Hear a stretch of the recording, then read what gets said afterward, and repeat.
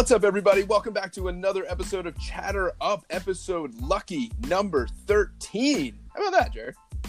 13. Man, we made it to 13. Who would have thought? Who would have thought? And all 13 episodes can be heard on Apple Podcasts. And if you haven't already, go ahead and like, subscribe, give us a review, give us 5 stars, because is this not entertaining? Are you not entertained? I don't know how they couldn't be. It's impossible. But this week, again, we returned your host, Bobby Rubin, and the king of strong style, the man with a plan. Here comes the pain. Don't let it rain. The co-host of co-hosts, Jared Weisel. How's it going, man? Big Bad Bobby. That is all I could come up with, and I'm ashamed, but I'm glad to be back, because, Bobby, sports are back. Sports are back! All due respect to Major League Soccer and NASCAR, golf, whatever else has been going on. Good stuff, but baseball's back. The NBA is almost back. We're here. We made it. It has been a long time coming, but we're here. And in honor of that, we probably have our most jam-packed What Did I Miss?, where we'll get through a ton of things that we missed this past week. We're going to have a ton of fun in games this week, especially with another edition of trivia. We're bringing back the Chatter Chamber this week, and we'll take a look at our brand new Chatter Champ and Chatter Chump of the week. Jared, you ready to do this? I have never been more excited for anything in my life, Bobby. Then let's kick it off and let's chatter up. Okay, pause. I know that's weird, but Jared and I recorded everything that you're about to hear on Sunday. And right now, as we're recording what you're listening to in this moment, it is Monday evening. And as I'm sure you've seen, there has been some crazy stuff that is going on, and we wanted to address it before you got to everything else. Bobby, we thought baseball was back for good. And this morning we find out that basically half the Marlins roster, including coaches, has tested positive for COVID-19. Their games against the Orioles tonight and tomorrow are being postponed.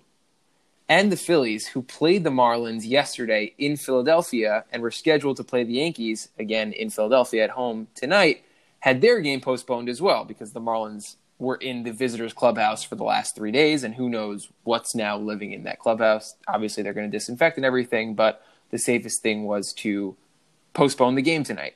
Bobby, this has put a huge crimp into everyone's attitude about whether the season will actually go forward or not. There were obviously doubts. I think most people didn't think we'd have to deal with it 3 days in, but honestly, why not? We're in the middle of a pandemic. So what do you make of this whole thing? I think that if you didn't think this was going to happen, then you're an idiot. And I don't mean to call any of our listeners idiots, but this had to have been expected. Now, what's the plan? I don't know. But they have to have a plan in place ready to go. Now, what happens now that it's in multiple teams' clubhouses? I don't know. I don't know what happens. I think, is there a chance the season gets canceled? Yeah. But I have to think that there was a plan in place ready to go that'll make it so that while this is difficult, it's not insurmountable and there still will be a season. Yeah, you hope so. I think the immediate reaction on social media this morning when the story broke was like, well, that's it. The season's over. Baseball's canceled.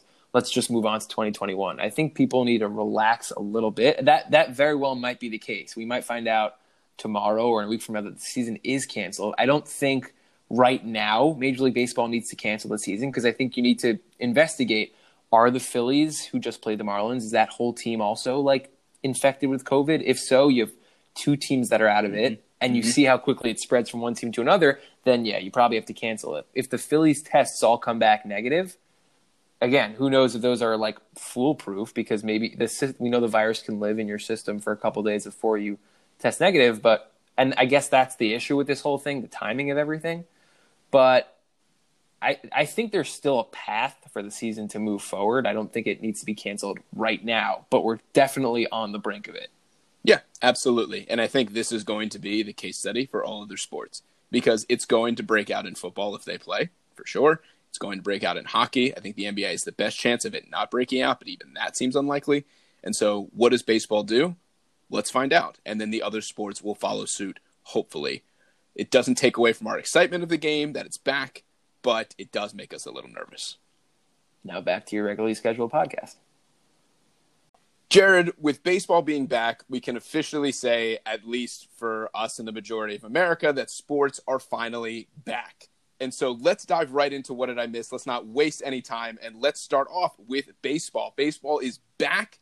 There's a whole bunch of new stuff that happened. Specifically, I'd like to get your take. The MLB expanded the playoffs. There are now 16 teams that can make the playoffs. That's over half the league. We excited about this? Bobby, this was such a strange story. So we've known now for 3 weeks or so, baseball is going to be back starting Thursday night with Yankees-Nats. Then like Wednesday afternoon, you check Twitter and you see this talk like, oh, by the way, the players and the owners are negotiating now about expanding the playoffs to 16 teams. It's like, is the season not starting tomorrow? Can they do this 24 hours before the season starts? And we get word literally like a couple hours before first pitch, we have this brand new playoff system, 16 teams. If you're not familiar, it's the top 2 in each division in each league, American and National, and then the 7 and 8 seeds are then determined by the best record of the remaining teams not in the playoffs. Bobby, this is such a weird baseball season. We know it's 60 games. It's a sprint, not a marathon. They're doing this weird extra inning rule. Everything that we knew about baseball is pretty much different this year. So, am I a fan of this going forward in a normal baseball season? Probably not. Am I okay with them trying it in this like weird one-off year? Absolutely. Why not, right? Like just try all the weird stuff, see what works, see what doesn't, and we'll go from there. Yep, that's exactly my perspective as well. It is this wonky, weird season. We're playing 60 games. Who knows what's going to happen? So we're trying new things out. We have the DH in the National League. We have this extra inning rule with the man on second starting in the 10th inning. Is any of it good? I mean, I don't know. I'm a fan of trying new things. As a guy that used to solely be a purist and say, well, this isn't how it used to be, I'm coming around on these ideas. Not that I'm guaranteed to like them, but I'm guaranteed to like, well, we're trying something new. And I think that's a good thing. As a fan of a team that is atrocious, the Baltimore Orioles, of course I'm a fan of there being more teams. Do I think it dilutes there being some kind of an incentive to winning the division? Yeah, I mean, if you win the division, you get full home field advantage for all 3 games, like a 3-game series in the wild card game. In the wild card series. And that matters. I'm not going to say that doesn't matter, but it's not hard to win 2 out of, it's not impossible, I should say, to win 2 out of 3 on the road. And so I guess my only question is, like, does this affect how teams would normally throw out their pitchers? In so much as, if every series goes to its maximum, you're playing 22 playoff games. How many times are you going to throw out, just use your Mets as an example, how many times are you going to throw out Jacob deGrom before you're like, can we really run him into the ground, and how much is this going to affect us going into next year? Yeah, I guess it's tough. I mean, one of the reasons I'm okay with it in this specific season is because, for example, if this were 162, I think you're right. The beauty of baseball is the cream rises to the top over 162 games. And I think it would be unfair to say to a number 1 seed, all right, now you have to play a best of 3 against the number 8 seed. Like, granted, they're probably not a great team, but it's a 3-game series. We see good teams lose 3-game series to bad teams all the time. A couple of well-pitched games, and it's over.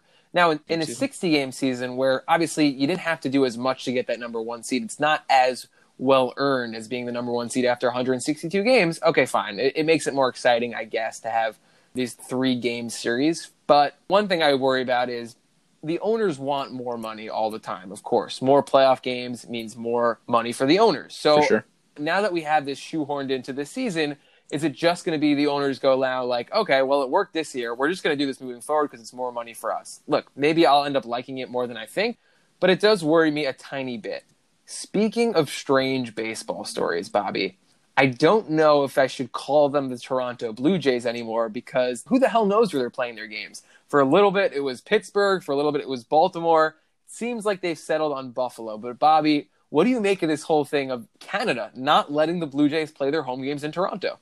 Good for Canada. I think that's great. They're putting the health of everyone ahead of a money-making business, which is what we should be doing. Now, does that mean that we should be playing baseball in America? I don't know. I mean, who am I to say? They're all bringing their own rosin bags to the mound. They're not allowed to lick their fingers anymore. There's like a whole bunch of protocols in place. But it's still a thing. They're not in a bubble. But I think good for Canada. And in terms of the Blue Jays playing in Buffalo, hey, great for Buffalo fans. Because probably if you're upstate in Buffalo, you're probably rooting for... It's probably split, I assume, between Toronto and the Yankees. Maybe there are some Mets fans up there. But great for Buffalo, great for the Blue Jays. It's weird that we're going to be calling them the Buffalo Blue Jays, although that's got way better of a ring to it than it does the Toronto Blue Jays, in my opinion. Love the alliteration. But Bobby, did you want them to play in Baltimore? Would you have adopted just an amalgamation of the Blue Jays and the Orioles? Were you into the idea of another team possibly calling Camden Yards their home field, even if it was just for one season? I would have been totally fine with it. And then the hope would have been that the two teams just like mesh together to create one super club that maybe competes for a playoff position, which would have been awesome. Yeah, I mean, I feel like at that point you could have just combined the Orioles and the Blue Jays win totals, get them into the playoffs maybe, and see what happens from there. It would have been a blast. And you know who else is having a blast? Mookie Betts. Mookie Betts goes to the Dodgers with 1 year left on his contract, doesn't even play a game because of the shortened season, and gets this enormous contract, which ultimately adds up to 13 years, $392 million. I don't know if you can justify that money to anybody, but if we're going to say that you can, is Mookie Betts that guy? I think so. Mookie Betts is one of the 3 best players in baseball, right? I mean, we both agree Trout's number 1. And then 2 through 5, you can kind of make an argument for Mookie Betts, Aaron Judge when healthy, Christian Yelich, Ronald Acuna, Cody Bellinger. I mean, you can put them in any order you want, I guess. But Mookie Betts, when healthy, he does everything well, right? He is literally the quintessential 5-tool player. Hits for average, hits for power. He's an awesome right fielder. And he seems like a good guy. So props to the Dodgers for doing this. Shade to the Red Sox for not doing this. We discussed this previously. I don't understand how a big market team like Boston lets a star like Mookie Betts go. I mean, they traded him, but I don't get it. But that's a different discussion. This was the plan for the Dodgers from the beginning. They didn't trade for Betts for a rental. They were hoping that they'd be able to trade for him and to sign him long-term and to pair him up with guys like Muncy and Bellinger and name your favorite offensive Dodger. And I think good for Mookie Betts. I think he's one of those guys that, similar to the Patrick Mahomes deal, Mookie Betts, in my opinion, hasn't peaked. The guy is still on the upswing, and you might as well pay him. Now, is he worth 13 years? What is he, 27? I mean, he'll be 40 when it's over. I mean, probably not, but that's never what you pay these guys for. You hope that out of a 13-year contract at 27 that he's productive for a decade. Like, that's right. Best case scenario, and you're like, you suffer through the last 3 years, but that's what you do. And I think good for the Dodgers, good for Mookie Betts. Dodgers probably the favorite to win the World Series right now, I assume. They're loaded. I mean, them and the Yankees, I think, would be 1-2 in some order. That's a loaded roster. Speaking of big money, Bobby, we had talked about this previously in one of our first episodes, and now it is official. Mike Tyson is getting back in the ring. He'll be fighting an exhibition bout against another former great, Roy Jones Jr. We talked about this, like I said, a while ago, that we would be interested. Bobby, now that it's a real thing, how much money are you willing to pay for a pay-per-view of Mike Tyson against Roy Jones Jr.? Honestly, probably not that much. Like, that number's probably a lot lower than I may have hyped it up to be. But this is hilarious on so many ends. First of all, this is the main event. And it's the main event to an undercard of Nate Robinson. And is it Jake or Logan Paul? Jake Paul, I believe. Like, what is happening to TV that this is what we're paying for? But the thing is like, they're going to charge a lot of money and they're going to get it. That's funny thing number one. Number two, it's being advertised as an exhibition match. I mean, you're either punching the guy in the face or you're not. And if you've seen the practice things of Mike Tyson, if you're going to get punched by that guy, it's going to leave a dent. And it does not look good. Number three, he's 54. I mean, is this not ridiculous? And I mentioned this before. Let's not forget about all the horrible things he did. He's not a good guy. But now that he's coming out and he's this comeback guy, now we laud him? I mean, what's wrong with us? All of this is insane, and all of this is to say my number's probably $10, and it's not going to be $10, so I'll probably wind up streaming it on some illegal link somewhere. Yeah, this seems very 2020. Let me ask you another question, because I think the details haven't really been worked out yet. If I tell you that they're going to be wearing protective headgear, does that lessen your interest? Are you in it just for the bloodlust, or is it more like Mike Tyson's going to be in the ring? I don't care. I want to see it whether he's wearing headgear or not. It would be weirder with headgear, but I would still watch it. Also, the headgear doesn't protect the front of your face completely. Like, if he jabs him, it's going to hurt. And also, even with protective headgear, I mean, if I told you right now you could wear protective headgear and just take one shot from Mike Tyson, like, your bell's going to get rung. So does it change it? A little bit visually, but, like, it's still interesting to see Mike Tyson fighting in 2020. Iron Mike is back, baby. He is back. You know who's not back? The name of the Washington football team. Actually, that is the name of the team. The Washington football team. Jared, any thoughts on this thing that's happened? It's bizarre, Bobby. The whole thing is so bizarre. We've obviously spent a lot of time on it the last 2 weeks. This has been going on for years, that people have wanted them to change the name. Snyder was very clear that he didn't want to do it. They finally do it. They announced it a couple weeks ago, and now here we are with another announcement saying, yeah, we're changing it, but we can't do it for this year, so we're just going to go by the Washington football team. The whole thing is bizarre. Bobby, everyone knows this is your team. The big question I have for you is, how much Washington football team merchandise, meaning merchandise that just says Washington football team on it, do you plan to buy? So this is where we're going to head with this. I'm going to save the negative for later, and I'll just focus on the positive. I'm going to buy merchandise. This is going to be historic. As absurd as this is, I'm going to get a shirt or a jersey or something that says Washington football team. I mean, how could you not? And then in 50 years, I'm telling my grandkids, hey, remember when this team for one season played under this no name? I have this thing. I mean, that's pretty cool. And maybe that was the plan from the beginning for, like, Dan Snyder just make as much money as possible, and this was the ploy. And if it was, then he wins because I'm a sucker for this kind of stuff. There's a reason he is really rich. Yeah, clearly, and it's my fault, and I guess I'm to blame for Washington's woes. I mean, you know, who else are we going to blame here? Now, speaking of people who are full of woes, Jamal Adams, your guy, one of the star defensive players in the league, was traded from your New York Jets to the Seattle Seahawks for 2 first-round picks, a third-round pick, and Bradley McDougald. Thoughts on this? Where to begin, Bobby? There's so many different directions to go. I was surprised how quick this happened. Talked about it a few weeks ago. He wanted a contract extension, and it's very obvious he didn't want to be here. And on Friday, he hit the nuclear button by publicly bashing his head coach, Adam Gase, saying he's not the right leader for the team, bashing the GM, saying that he's been lying to him. And a couple of days earlier, he had bashed the owner for the allegedly racist and sexist comments that he made. He didn't want to be here. It was obvious. Now, that hurts because it's awesome when one of your homegrown guys blossoms into one of the best defensive players in the league, and it's sad to see him go in that sense. But given the situation, given all the circumstances, I think Joe Douglas did a really good job with this, getting 2 first-round picks. You look at the deals recently, guys who have been traded for 2 first-round picks. You have guys like Khalil Mack. Khalil Mack is a defensive end. That's a premium position.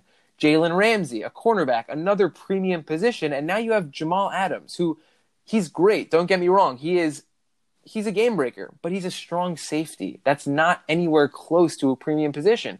So given the position that he plays, how much money he's asking for, and the fact that Joe Douglas really had no leverage because everybody knew Jamal Adams wanted out. Training camp starts next week. Do you really want him coming to camp being more of a distraction? I thought the Jets did really well here to get 2 first-round picks. I get it. It's Seattle, so those are not going to be top 10 picks. In all likelihood, barring a Russell Wilson injury, those are late first-round picks. But a first-round pick is a first-round pick in the NFL.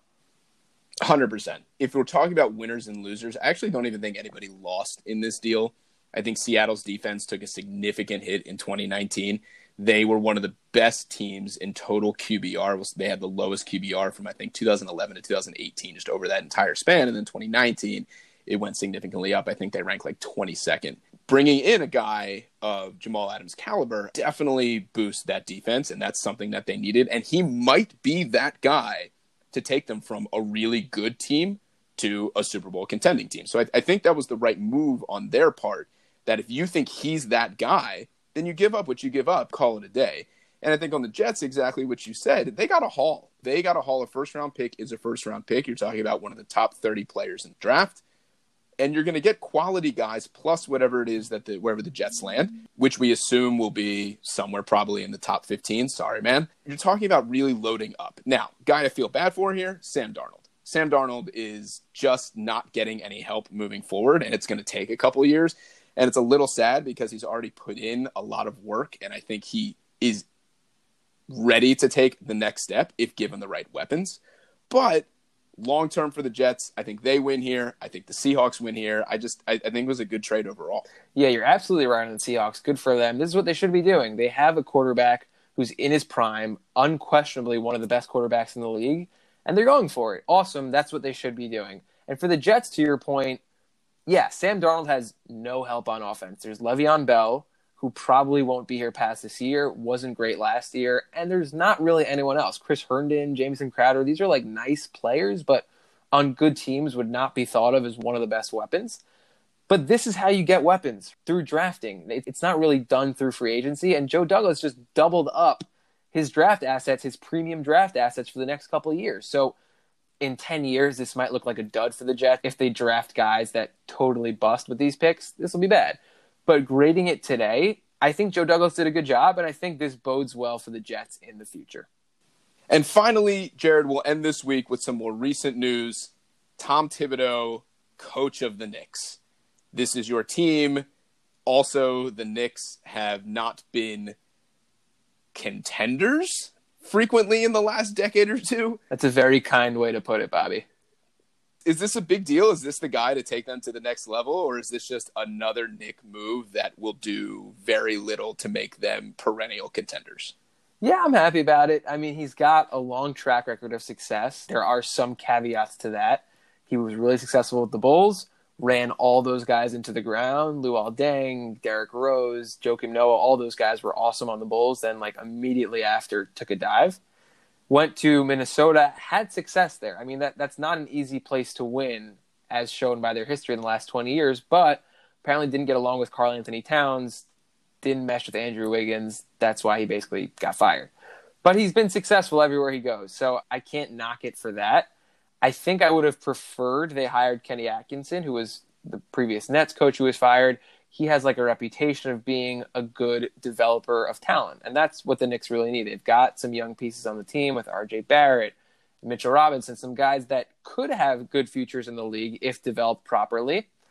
They passed on him. I'm just happy that they didn't hire Jason Kidd. There were rumors going around on Friday that Jason Kidd had become the favorite to get the job. Now it's clear that was just a leverage play, I think, from the Knicks to get Thibodeau to lower his contract demands. But Jason Kidd, look, the guy was one of the best players I have ever seen. Awesome basketball mind. Looked like he was always thinking 3 steps ahead of the opposition. But coaching success has been hard to come by from him, right? Milwaukee was decent when he was there. He leaves. They immediately become 25 games better. And that just has to be a reflection on the coach to me. So Tom Thibodeau, is it an A+? Maybe. Like I said, he wasn't my preferred candidate, but I think the Knicks did make a good decision here. Yeah, I mean, if you have a narrow mind and are only looking to win, which many teams do, then Thibodeau might be that guy. I mean, he was a head coach for 8 seasons and had 1 losing season while he was a head coach. I mean, that's a really strong record, regardless of whatever the side effects were. Now, yes, he ran those players into the ground. Does he learn from those mistakes? Probably. Does he know how to coach a winning team? Definitely. And the Knicks need a winner. They need somebody to come in there that knows how to win. And he might be that guy. And maybe we'll be talking about in a couple of years in episode 75 of Chatter Up that Tom Thibodeau took the Knicks to the finals. From your mouth to God's ears, Bobby. That's the dream. And with that, we'll leave it there, and we'll be right back with some more Chatter Up. All right, Bobby, it's that time of the week again. Trivia time with the Quizmaster. How are you feeling about this week? I'm ready. This is the week. This is the one where it happens, where the streak ends and I cement myself in the great annals of time as a trivia legend. Okay, well, that's a lot of pressure to put on yourself. Pressure equals success. And if it doesn't, then we just continue with the same thing. And I can say this every week, right? All right, Quizmaster, why don't you go ahead and explain to us what we have on the docket for this week? All right, boys. So for those of you who may have noticed, we haven't done a basketball quiz yet this time around. And we will next week. This week, we're going to be traveling the world of the most ridiculous sports known to mankind. What I'm going to do is I'm going to name a sport, and I'm going to give a brief description. The job of our boys is to tell me where the nation of origin is. Closest to the pin is the winner. What do you guys think? Okay, and when you say closest to the pin, you mean like geographically? Geographically. If you get the country correct, I'll give you a bonus point. Okay. Okay, I plan on giving exact longitude and latitude coordinates in order to make this as winnable as possible. I'm not pulling up Google Maps, so I'm just going to trust you on that one. Okay, so who wants to go get the first crack at this? Both of you have chances to answer each sport. So who wants to go first? I'll let Jared make a fool out of himself first. Wow.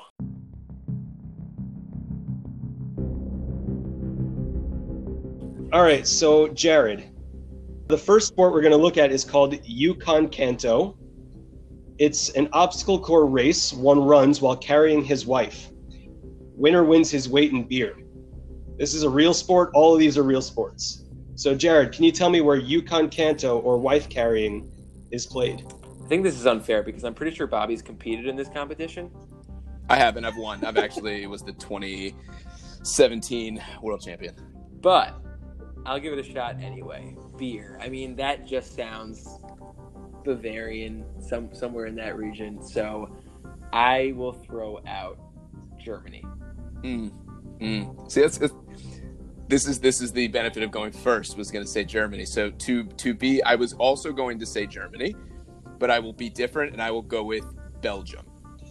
The correct answer is Finland, and Germany is just barely closer than all Finland. right, Man, Than Belgium. this is ridiculous. It's by the narrowest of margins. Don't worry, it gets worse. Okay. Listen, we were both close. I'll take it.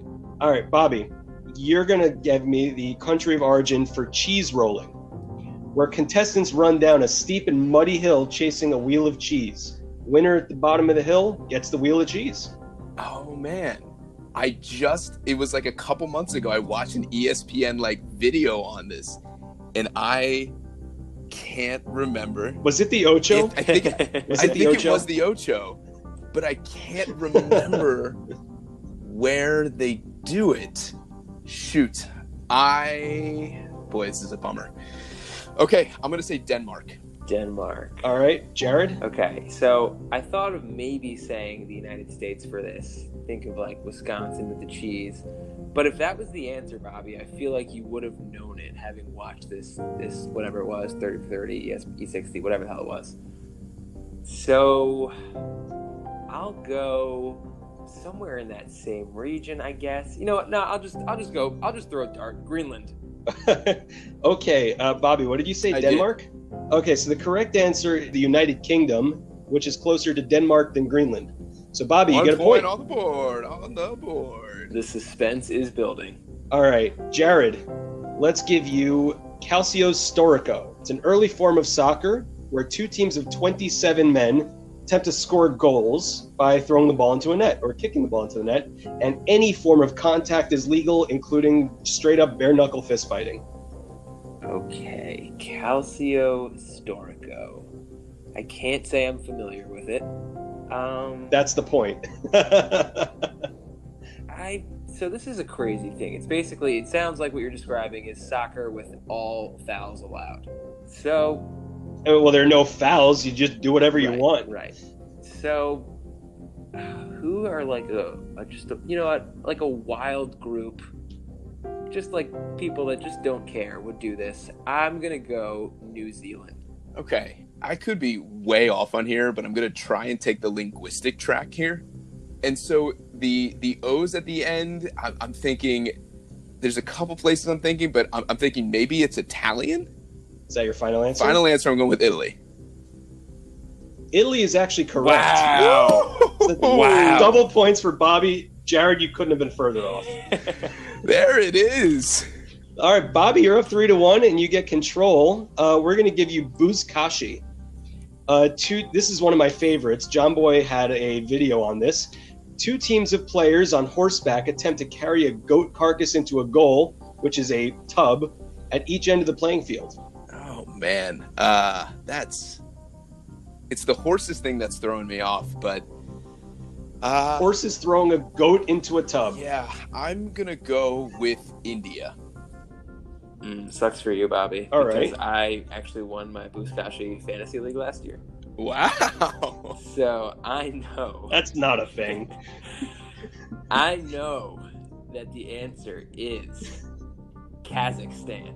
Oh, this is of the narrowest of margins. The correct answer is Afghanistan. And I think Bobby gets that by the slimmest of What? margins. It's a stand. Bobby takes another point. Kazakhstan is the northernmost stan, and there's 3 or 4 stands to get from Afghanistan to Kazakhstan. Meanwhile, there's only one stand between Afghanistan and India. At what point do I get to cash out and say this is a victory? I need to cash out and leave. This is the time. You just have to hope Jared doesn't get the next one correct, and then the next one after that. Jared, you go first on this one? Yes, I do. All right, so you're going to get Hornussen, which is a team. The team on offense launches a Hornus, which is a kind of puck, with a whip to try and get it as far as they can. And the defending team tries to knock it down with large cardboard play cards on a stick. Okay. I'm going to go... And again, these are all real sports. I promise you, look it up. I will take you at your word for this. So it sounds like some sort of hybrid of hockey. So I guess you want to go somewhere where it would be cold. So let's go with Sweden. So this is an Okay, interesting play. Bobby. So this is an interesting play because I was also thinking Sweden, and I'm also thinking about Switzerland. Now, Russia covers the most geographic ground, and so it might behoove me to say Russia, but I don't. The name of the sport doesn't lend itself to Russian. You said Sweden, right? Yes, I did. I'll take Switzerland. Final answer? Final answer. Because Switzerland's correct. What the hell? Oh, double points. 5-1 Bobby. This is a runaway. Wow. I am This is ashamed. incredible. This is the best thing that's ever happened. All right, Bobby, you get the next one. We're going to go with Kabaddi. A raider runs across the center line to try and tag one of the 7 players on the other team while holding his breath. And as he retreats, he chants Kabaddi while the defending team tries to tackle him. What is It sounds happening? like it's Extreme Tag or something. Extreme Steal the Salami, something like that. It's Extreme Red Rover. It's Extreme Red Rover with breath holding. These sports are fantastic. This is amazing. Can you hit the trifecta, Bobby, and get 3 of these on the dot? Oh man, it's Kabaddi. Can you spell that? Kabaddi. Okay. Kabaddi. This one, I don't even know where to go with this one. I'm gonna take a shot in the dark and say South Africa. South Africa. All right. Jared, care to rebut? Yeah, I also wanted to go onto the African continent. I don't think we've had anything from there. I don't know. I think this might have been the first guess from there. So I will go. It was. with Somalia. Okay, so it's not on Africa, but it's closer to Somalia than South Africa. The correct answer is India. South Africa is near nothing. It's a very exact Listen, he was guess. going for it on the dot. for the I was walk-off. going for it. Okay, that's fine. So I understand. It's 5-2, Jared. No. No. I- Whoa. Bobby, I think- Whoa. 5-2. What? No, Bobby. 5-2, Bobby. You're right. I apologize. Even the quiz master sometimes gets it a little wrong. Bobby, you get Botaoshi, where an attacking team of 75 men attempt to knock over a pole that's defended by 75 other men, including one who's sitting on top of the pole. Botayoshi. I'm gonna go Botaoshi. with China. Yeah, that Jared. sounds linguistically. You're right. It sounds like it would be something Asian. Let's go with North Korea. The correct answer is Japan. North Korea is slightly further away than China, based on a little bit of map I see. So I'll give it to Jared though, for the sake of competition. It's very, very close. So it'll be 5-3. Bobby, correct? Going into the last round. Okay, so I've got a chance to tie, Well- in which case we'd have to have some sort of tiebreaker, but only if I get Correct. on the dot. Correct. If you get it on the dot, I will give you another one, and winner takes all there. Okay. How's that sound? Sounds good to me. All right, so we're going to use, for this one, CPAC Takraw, which is a kind of volleyball. It's played with a small ball, and players can only use their feet, knees, or chin, and they jump and do all these backflips and stuff. So it's like ninja volleyball with a small ball. When we're done with this, look up highlights to this CPAC Takraw. It is unbelievable. These guys are amazing athletes. Okay, I mean, it feels like volleyball is a beach sport, so I want to go with like a warm climate. So let's go with beautiful island of Fiji. Okay. All right, that's an interesting guess. So, like, my gut is saying India again, and you went with Fiji. I will take. I'll go with Egypt. I'm sorry, that's hilarious. The correct answer is Malaysia. Neither of you are anywhere near it, so I'm not giving you any points. Bobby, you're the winner. I have taken home the championship finally. You have climbed the mountaintop, Bobby. I am now digitally transferring the crown onto your head. You reign supreme. This is the one, Quizmaster. Thank you so much. I'm just so happy we did this quiz. It was a lot of fun. It was a blast. Thank you so much.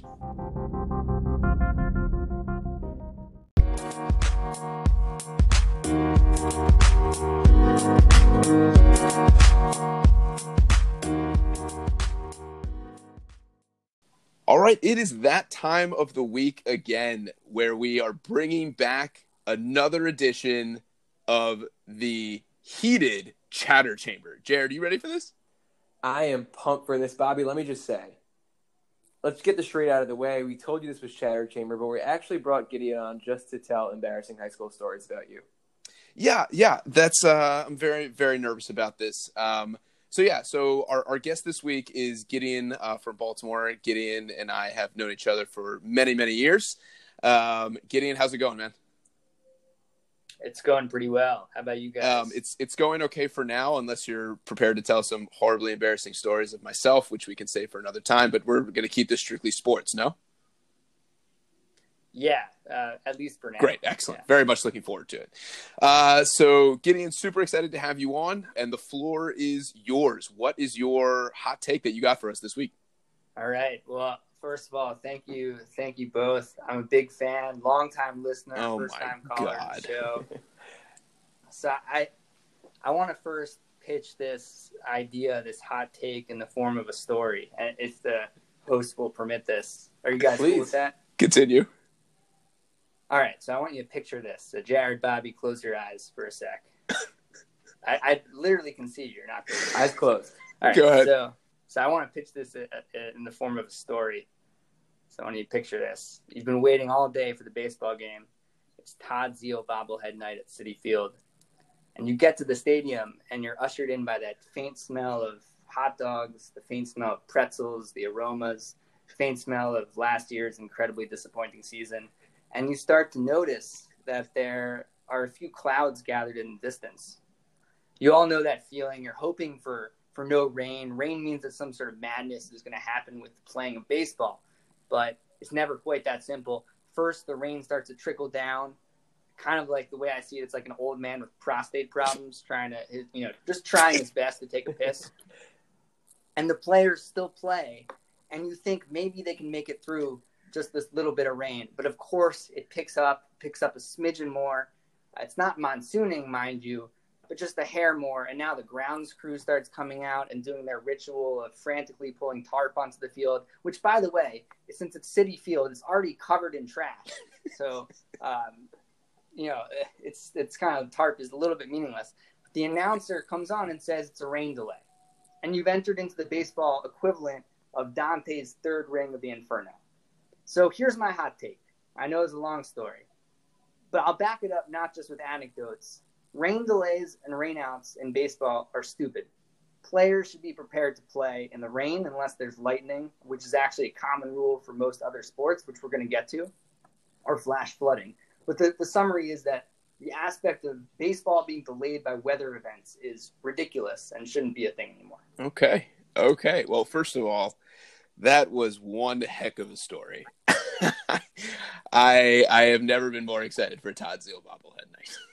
Yeah, and me I'm either. very excited to see where you're going with this, Gideon, because you're right. Like, it's the worst feeling when you have tickets to a game and, you bought them a couple weeks in advance. You wake up, you look at your phone, you see like 60% chance of rain at 6 p.m., 70% chance, and you just spend the entire day thinking like, is it going to rain? Am I going to be able to go to the game? What's going to be the deal here? So tell us more about why baseball should never be delayed by rain. Yeah. So I'll start first with a few facts. And I'll have to say, I tried researching this question, and there's not a lot of stats available, at least the public, on just like sheer financial loss due to weather delays, or how many rain delays there have been for a particular season. So just some quick facts on baseball and weather delays. So in the United States, at least, here are the sports that have common stoppages to rain, not for lightning or flash flooding, but just for rain. So golf, tennis, cricket, and then baseball. And I looked at the rule book. I looked at the MLB rule book. I can go into every minutia of baseball, and as it pertains to rainouts, it's actually psychotic. And I'll give you just a few highlights of it. First of all, it's up to the umpire during the actual playing of the game to decide if the rain is like too much to stop. And then they have certain time requirements to literally just sit. They have to sit there and wait like either 35 to 70 minutes until they can suspend the game. And that's why you, as the fan, you're sitting there in this weird, awkward purgatory of just wishing for that sweet, sweet release of death to come while you wait for some decision to happen. So then after that, there's the various magical scenarios that by which games either get postponed or one team loses because the timing of when the rain causes the delay to happen. It also depends on who the home team is, who's currently winning the game. It's this total madness surrounding rain and baseball that I don't think it needs to happen. So the obvious comparison is football, right? Basketball is played indoors, hockey's played indoors, of the major sports. Football played outdoors, and you're right, they don't stop for rain, they don't stop for snow. Lightning is the only thing that they stop for. I guess the obvious pushback, though, is what about the risk of injury? You, my friend, are well on your way to becoming a doctor in the medical profession, so you should be concerned about risk of injury.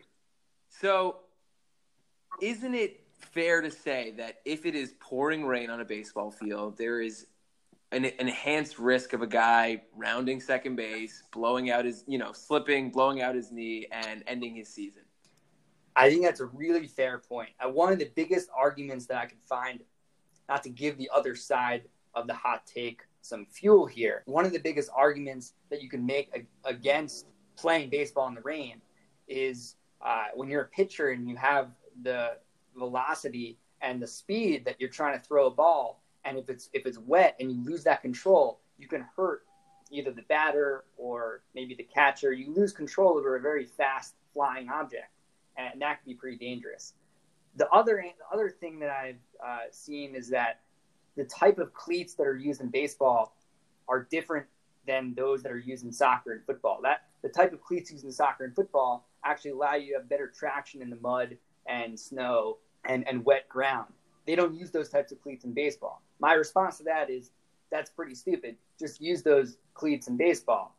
You can play a lot more. Also, the entertainment value of it. I'd like to remind, while it could be very dangerous to play, back in the day when the NLDH was still a very fun thing to watch, wouldn't you love to see Bartolo Colon just slip and sliding around the bases? I mean, do I need to say any more than that? It's wet outside. You have a 400-pound pitcher trying to hobble around the bases. I think that'd be fantastic. I guess so. The Bartolo Colon argument is a great one because I would absolutely love to see Bartolo Colon do that. I think another piece of this is, if it's a flash flood, let's say, and there's no lightning involved, and it's just pouring down, they keep playing the game, and somebody hits a ground ball, I mean, who knows where that ball is going? Does it change the game so much where it just becomes a joke, and it's this isn't even about competition anymore, this is just about stupidity? Yeah, I think that flash floods and pretty heavy rain events should be looked at differently. But I have definitely, I think you guys have as well, been to games where it's just been like a continuous trickle and the game is called. And I think that those are scenarios that are just like, but why is the game being called right now? It's maybe a little wet outside. It's a little slippery.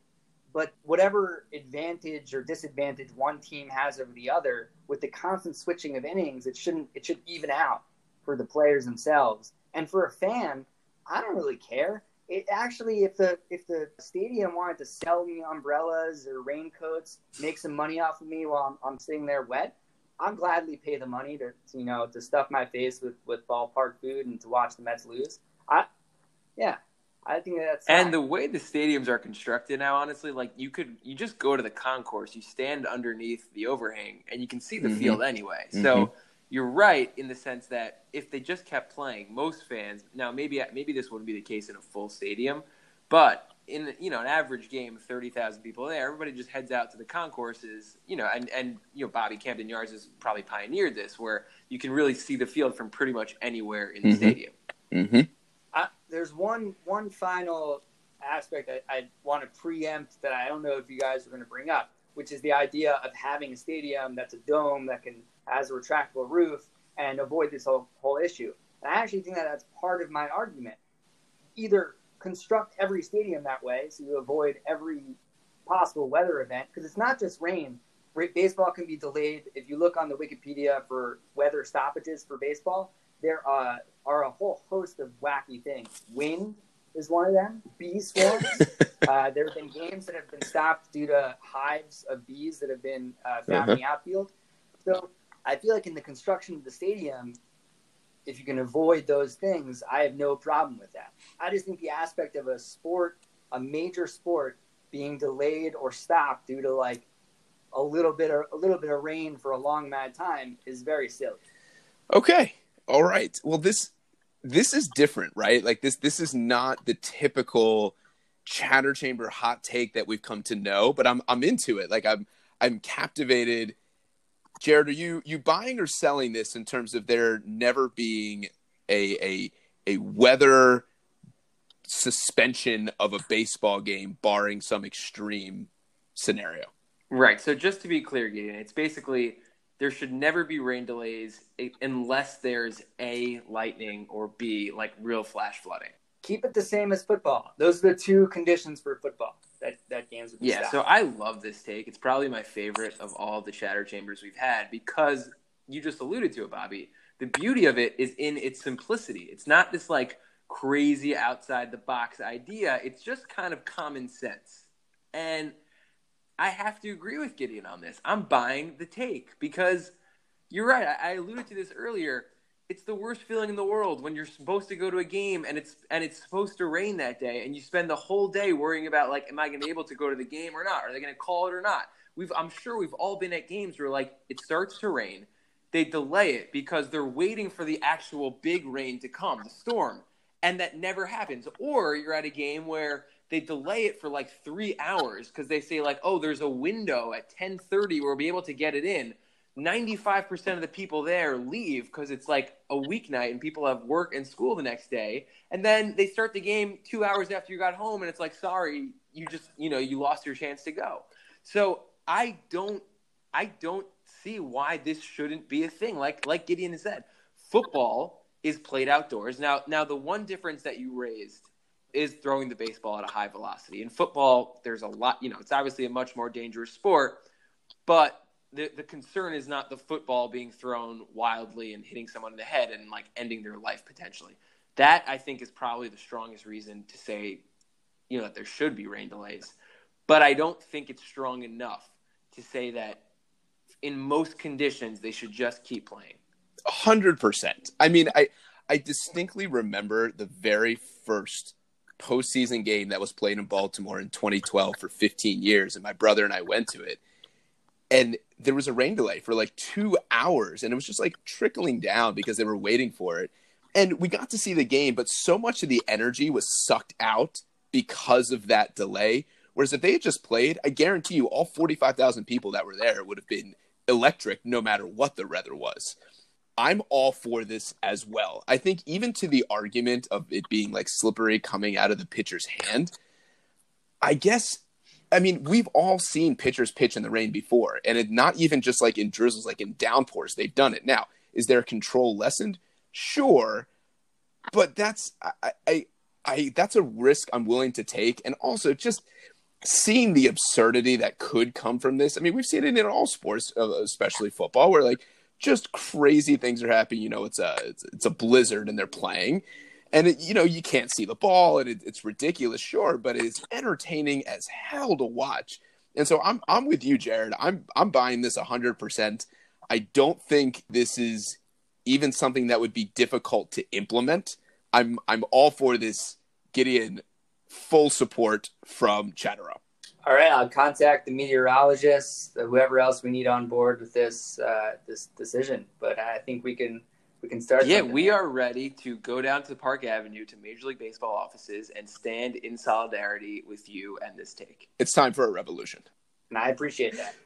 Gideon, thank you so much for coming on. We appreciate it, and we look forward to having you back. Thank you, guys. Okay, Bobby. Like we've talked about, live sports are back. Hallelujah. And now that live sports are back, we wanted to introduce a new segment, the Chatter Up Champ and Chump of the Week. So I'm going to start it off this week with my Champ of the Week. And that has to go to my guy, Yoenis Cespedes. La Potencia, Simba. There's a million nicknames to throw out there. Yoenis Cespedes on opening day. His first game since 2018, July Which is 2018. crazy. Literally unbelievable. Literally 2 years ago.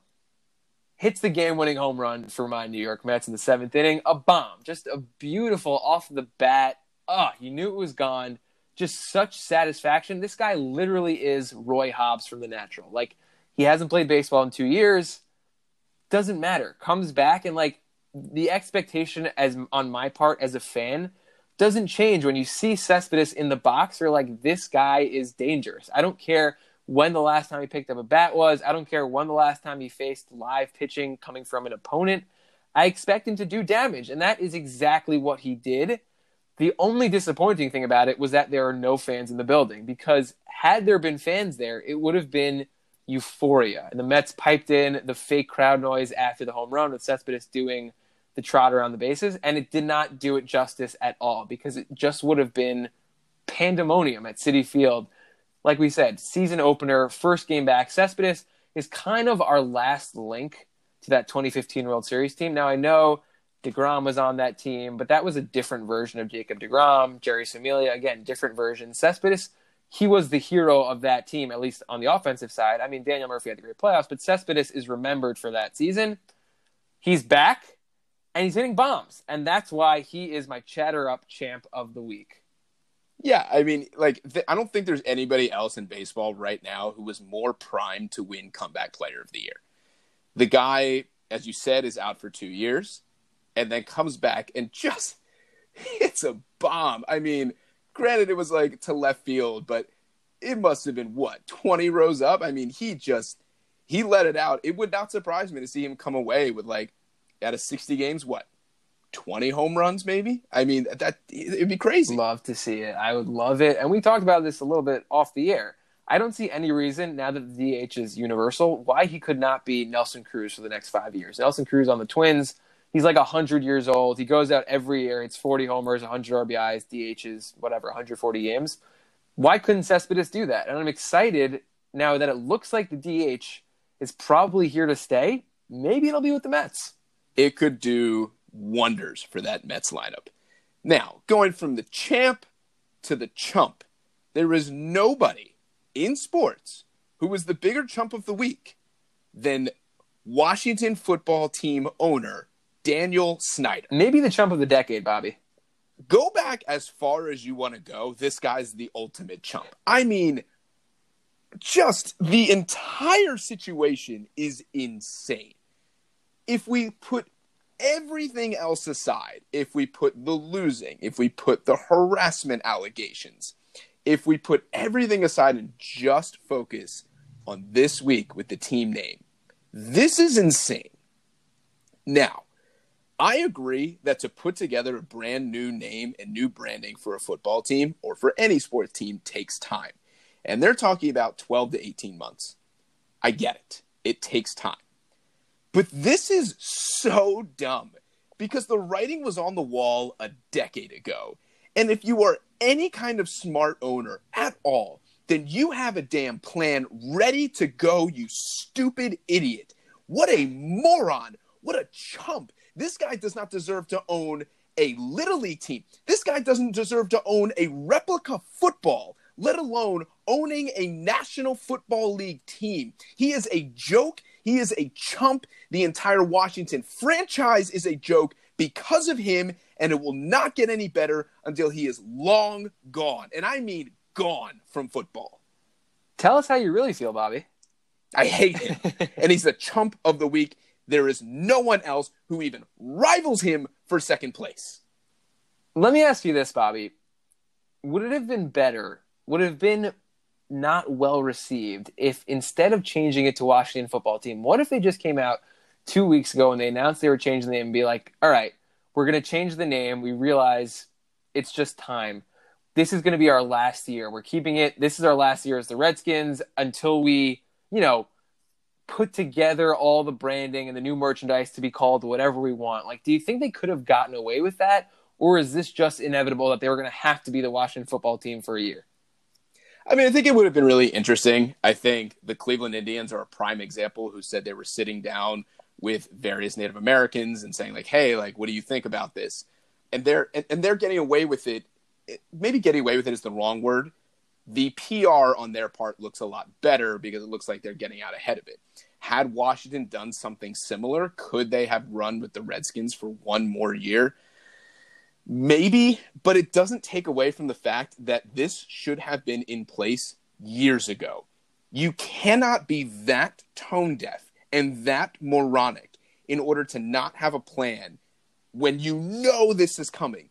Actually, you can, because you're Daniel Snyder and you're a moron in everything you do. I hope he hears this and I hope he comes on to say his piece because I will rip him to shreds. He has no business in sports anymore.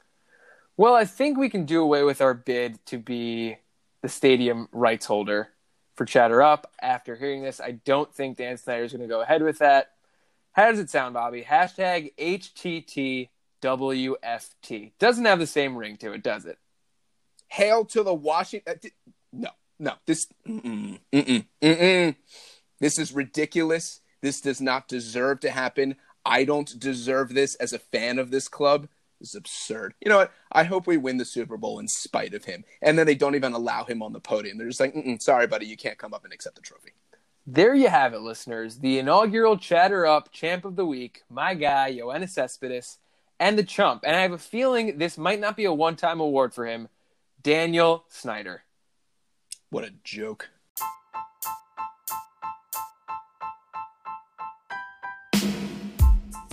Well, that's all the time we have this week on episode 13 with live sports being back. Yes, golf was there. Yes, NASCAR was there. But baseball, being one of the big four, came back this week. Super stoked. We'll have even more to talk about with live sports next week. I am pumped. Bobby, baseball's back this week. NBA will be back next week. And that means even more for us to talk about on Chatter Up. I love it. It's going to be great because we'll have so much more to talk about with What Did I Miss? We'll do a whole bunch of fun and games. I'm sure we'll get into another trivia segment. It's going to be great. We'll do another Could It Work? Get ready, because it's coming. Episode 14. The best episode yet. And like I tell you guys every time at this week, and if you haven't listened to me now, I will find out, and I will find you, and I will hurt you. So, that being That's said... a threat. That's a threat. Is it a bad strategy to threaten the listeners, Bobby? No, I love it. I'm into it. That being said, find us on Twitter at @chatter_up. Find us on Instagram, same handle, at @chatter_up. Send us an email at chatteruppodcast@gmail.com. Any thoughts you have, good, bad, whatever it is, reach out to us. We love to hear it from you. And most importantly, come back next week for episode 14 of Chatter Up. Thank you so much to the Quizmaster, Jeremy Tuck, as well as Gideon for coming on to the Chatter Chamber. We appreciate it. We look forward to many more episodes, guys, and we'll see you all next week on the next Chatter Up.